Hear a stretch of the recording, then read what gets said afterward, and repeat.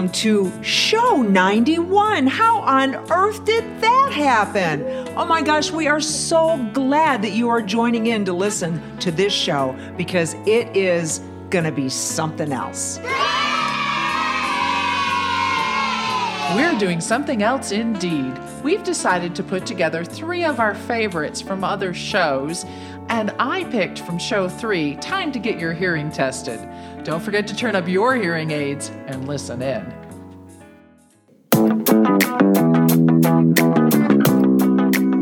Does your day sound like this? Where's the coffee? Why can't I find the damn coffee?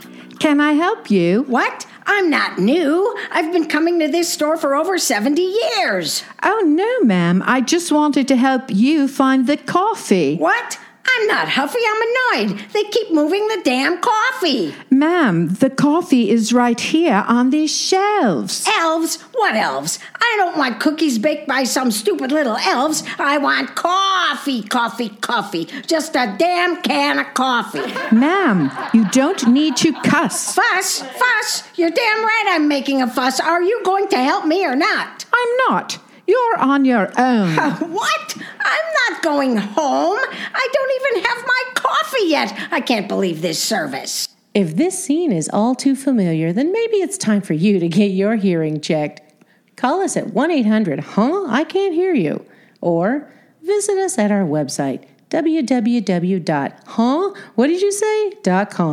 Hey, where's my coffee? Is there anyone in here who can help me or what? That was funny, Terry. I love that one too. Now we get to do one of my favorites, and this was called Joe and Frank Clean the Garage. It's way back from show 6, but God, I love this. Wait till you hear it.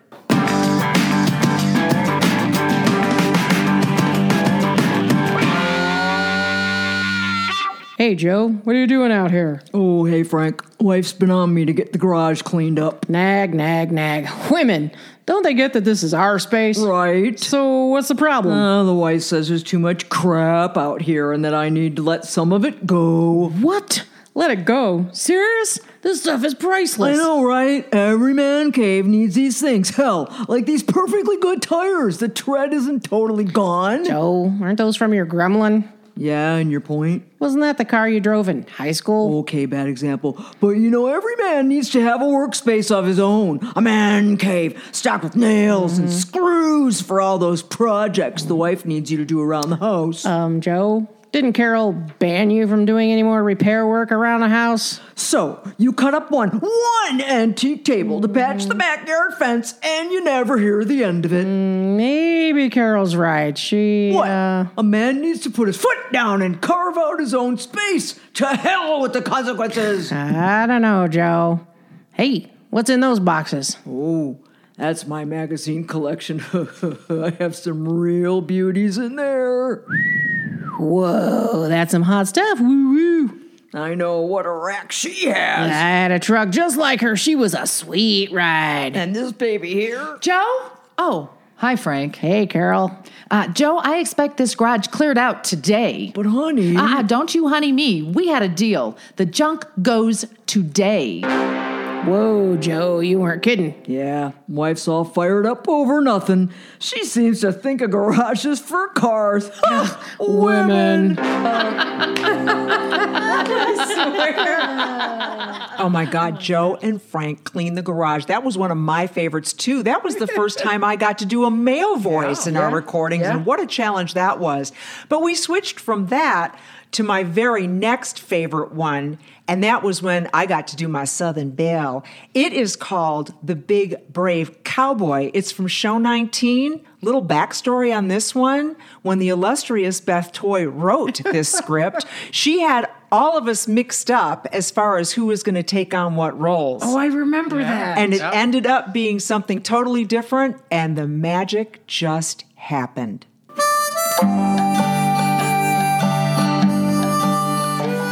Well, Martha, how does it feel? How does what feel, Fern? Being married to that big, brave cowboy? I can't believe my little sister is married to the sheriff of Dead Patch. It's nice. Nice? That's all you have to say? Well, here it is, the year 1902, and every woman in this side of Kansas is envious of you. Chester is strong, handsome, and has the power to put any man in jail. Why, he even has the outlaws shaking in their boots. Yes, it's nice. Something is wrong with you, Martha. You've been married just a few months, and when you were courting Chester, you couldn't wait to marry him. Spill the beans. What's going on? Well, Fern, he's not the man I thought he was. What do you mean? Well, I have to just decide everything, Fern. He wasn't like this before. I know I'm responsible for the women's chores like the cooking and the cleaning and the sewing and the mending clothes, but it's like he doesn't have a mind anymore. I have to wake him up every morning, tell him what to wear, remind him to put on his sheriff's badge. Why, he even asked me if he should put Clem in jail last week. Land oh mercy, Martha. Old Clem was so drunk last Friday night, he was shooting up Main Street and almost hurt somebody walking in front of the bank. I know. I told him, yes, Chester, you have to arrest him. You have to make an example to show the children of Dead Patch that you must be responsible for your actions. Well, what in heaven's name is wrong with him? I don't know, Fern. I have a mind to go visit his mama and see if she can shed some light on this. She is my mother-in-law now, and she and I do get along real nice. Good idea, Martha.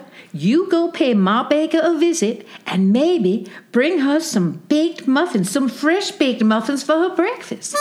Well, Martha did get up extra early the following morning, baked some blueberry muffins, and as soon as Chester left for the sheriff's office, she headed over to visit Ma Baker. Just a minute there. I'm coming. Well, land's sakes, Martha, what are you doing here so bright and early, darling? I thought I'd bake you some blueberry muffins. Well, come in, dear. Sit down here at the table, and I'll pour us some coffee to go along with those muffins. Thank you. You seem like there's something on your mind. What is it? You can tell me. I don't know how to begin, Ma Baker. It's Chester. Good Lord, is he all right? Is he sick? No, he's fine that way. It's just What? He won't decide anything. When we were courting, he surprised me with flowers or candy and made plans to go for a buggy ride or the moving picture show or sometimes Miss Kitty's saloon for supper. Why, he had to ask me whether or not to arrest Clem last Friday night. What's wrong? Why has he changed so much? What am I to do? Oh, there now, Martha. I'll fix everything. How? Well, I have to say I'm sorry, dear. To be honest, Chester did all those things for you because I told him to.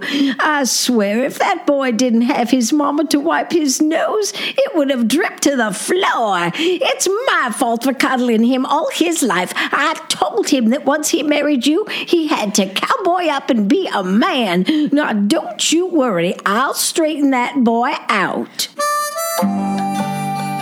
Well, Chester's mama visited the jailhouse a few hours later, went in, locked the door behind her, and gave him a piece of her mind. Rumor has it that even though nobody outside could make out exactly what she was yelling about, she was so mad that the horses tied to the fence post outside were nervous.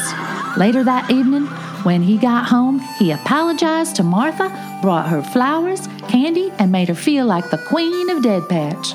Martha stopped by to see Fern the next day and said, Fern, you would not believe it. Ma Baker did help me. She had a long talk with Chester. He's the perfect man and just the way he was before.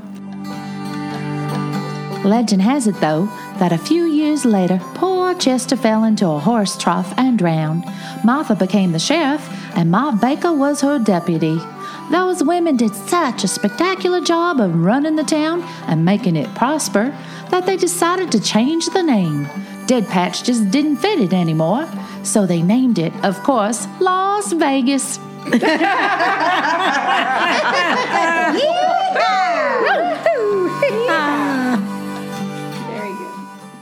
I'm having so much fun, I think I'm going to pick one more. In fact, I'm going to go way back to show 18 and pick a comedy sketch we did called I'd Pay Anything. You're going to love this one. Check it out. Here it comes. Dr. Smith, thank you for seeing me on such short notice. I really appreciate it.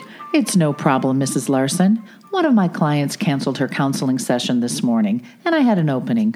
What seems to be the problem? You said it was an emergency. You said it was a matter of life and death. It is the life or death of my marriage. I'm sure my husband is seeing another woman. Oh, my. Are you sure? Well, I overheard him on the phone, and he was saying things that could only mean he is cheating on me. Well, what did you hear? I heard him say that she was more beautiful than anything. I heard him say that she had style and was full of love. He said she was smart and that he can't wait to see how big it grows. Can you imagine that? I was disgusted. I even heard him say that he would pay anything for it. What else could that mean, Doctor? Well, I'm sure you misunderstood, Mrs. Larson. Why don't you go home and talk to your husband? There must be some other explanation. Oh, thank you, Dr. Smith. I hope so, but I'm sure that my life is over. I'm sure that I will need many more sessions with you. Well, I have an associate that specializes in marital problems. You know, whether it's real or just in your mind. Let me start you on a program with him. Okay, Dr. Smith, whatever you say. Later that evening at the home of the Larsons. Honey, I'm home. Honey, Kate, where are you? I'm in the kitchen, dear. Kate, I need to talk to you about something very important. Please come into the living room and sit down. Oh, boy, here it comes. I knew I was right. Surprise! What? Surprise! Surprise! I got you a St. Bernard puppy, just like the one you had when you were a little girl. Isn't she cute? She's just more beautiful than anything. She has style and is so full of love. I can't wait to see how big she grows. I want to call her Samantha. I would have paid anything for her just to make you happy and see this look on your face. Well, say something, baby. Are you happy, my love? Happy? I'm thrilled that it's a puppy. I mean, I would have never guessed this in a million years. Oh, thank you. I love you so much. The next day. Hello, Dr. Smith's office. Yeah, this is Mr. Larson. May I speak to Dr. Smith? One moment, please. Hello, this is Dr. Smith. Hey, baby, your plan worked perfectly. She didn't suspect a thing. And that idea you had of sending her to another counselor was simply genius. I even named the puppy Samantha after you, of course, my love.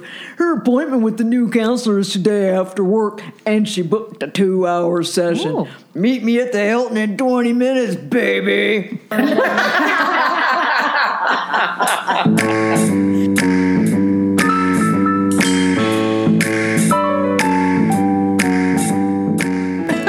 Oh, man, that was great. That was fun. Well, we hope you have enjoyed this show. Actually, this is show 91. Can you believe it? Wow, I can't believe it. Time Unbelievable. flies.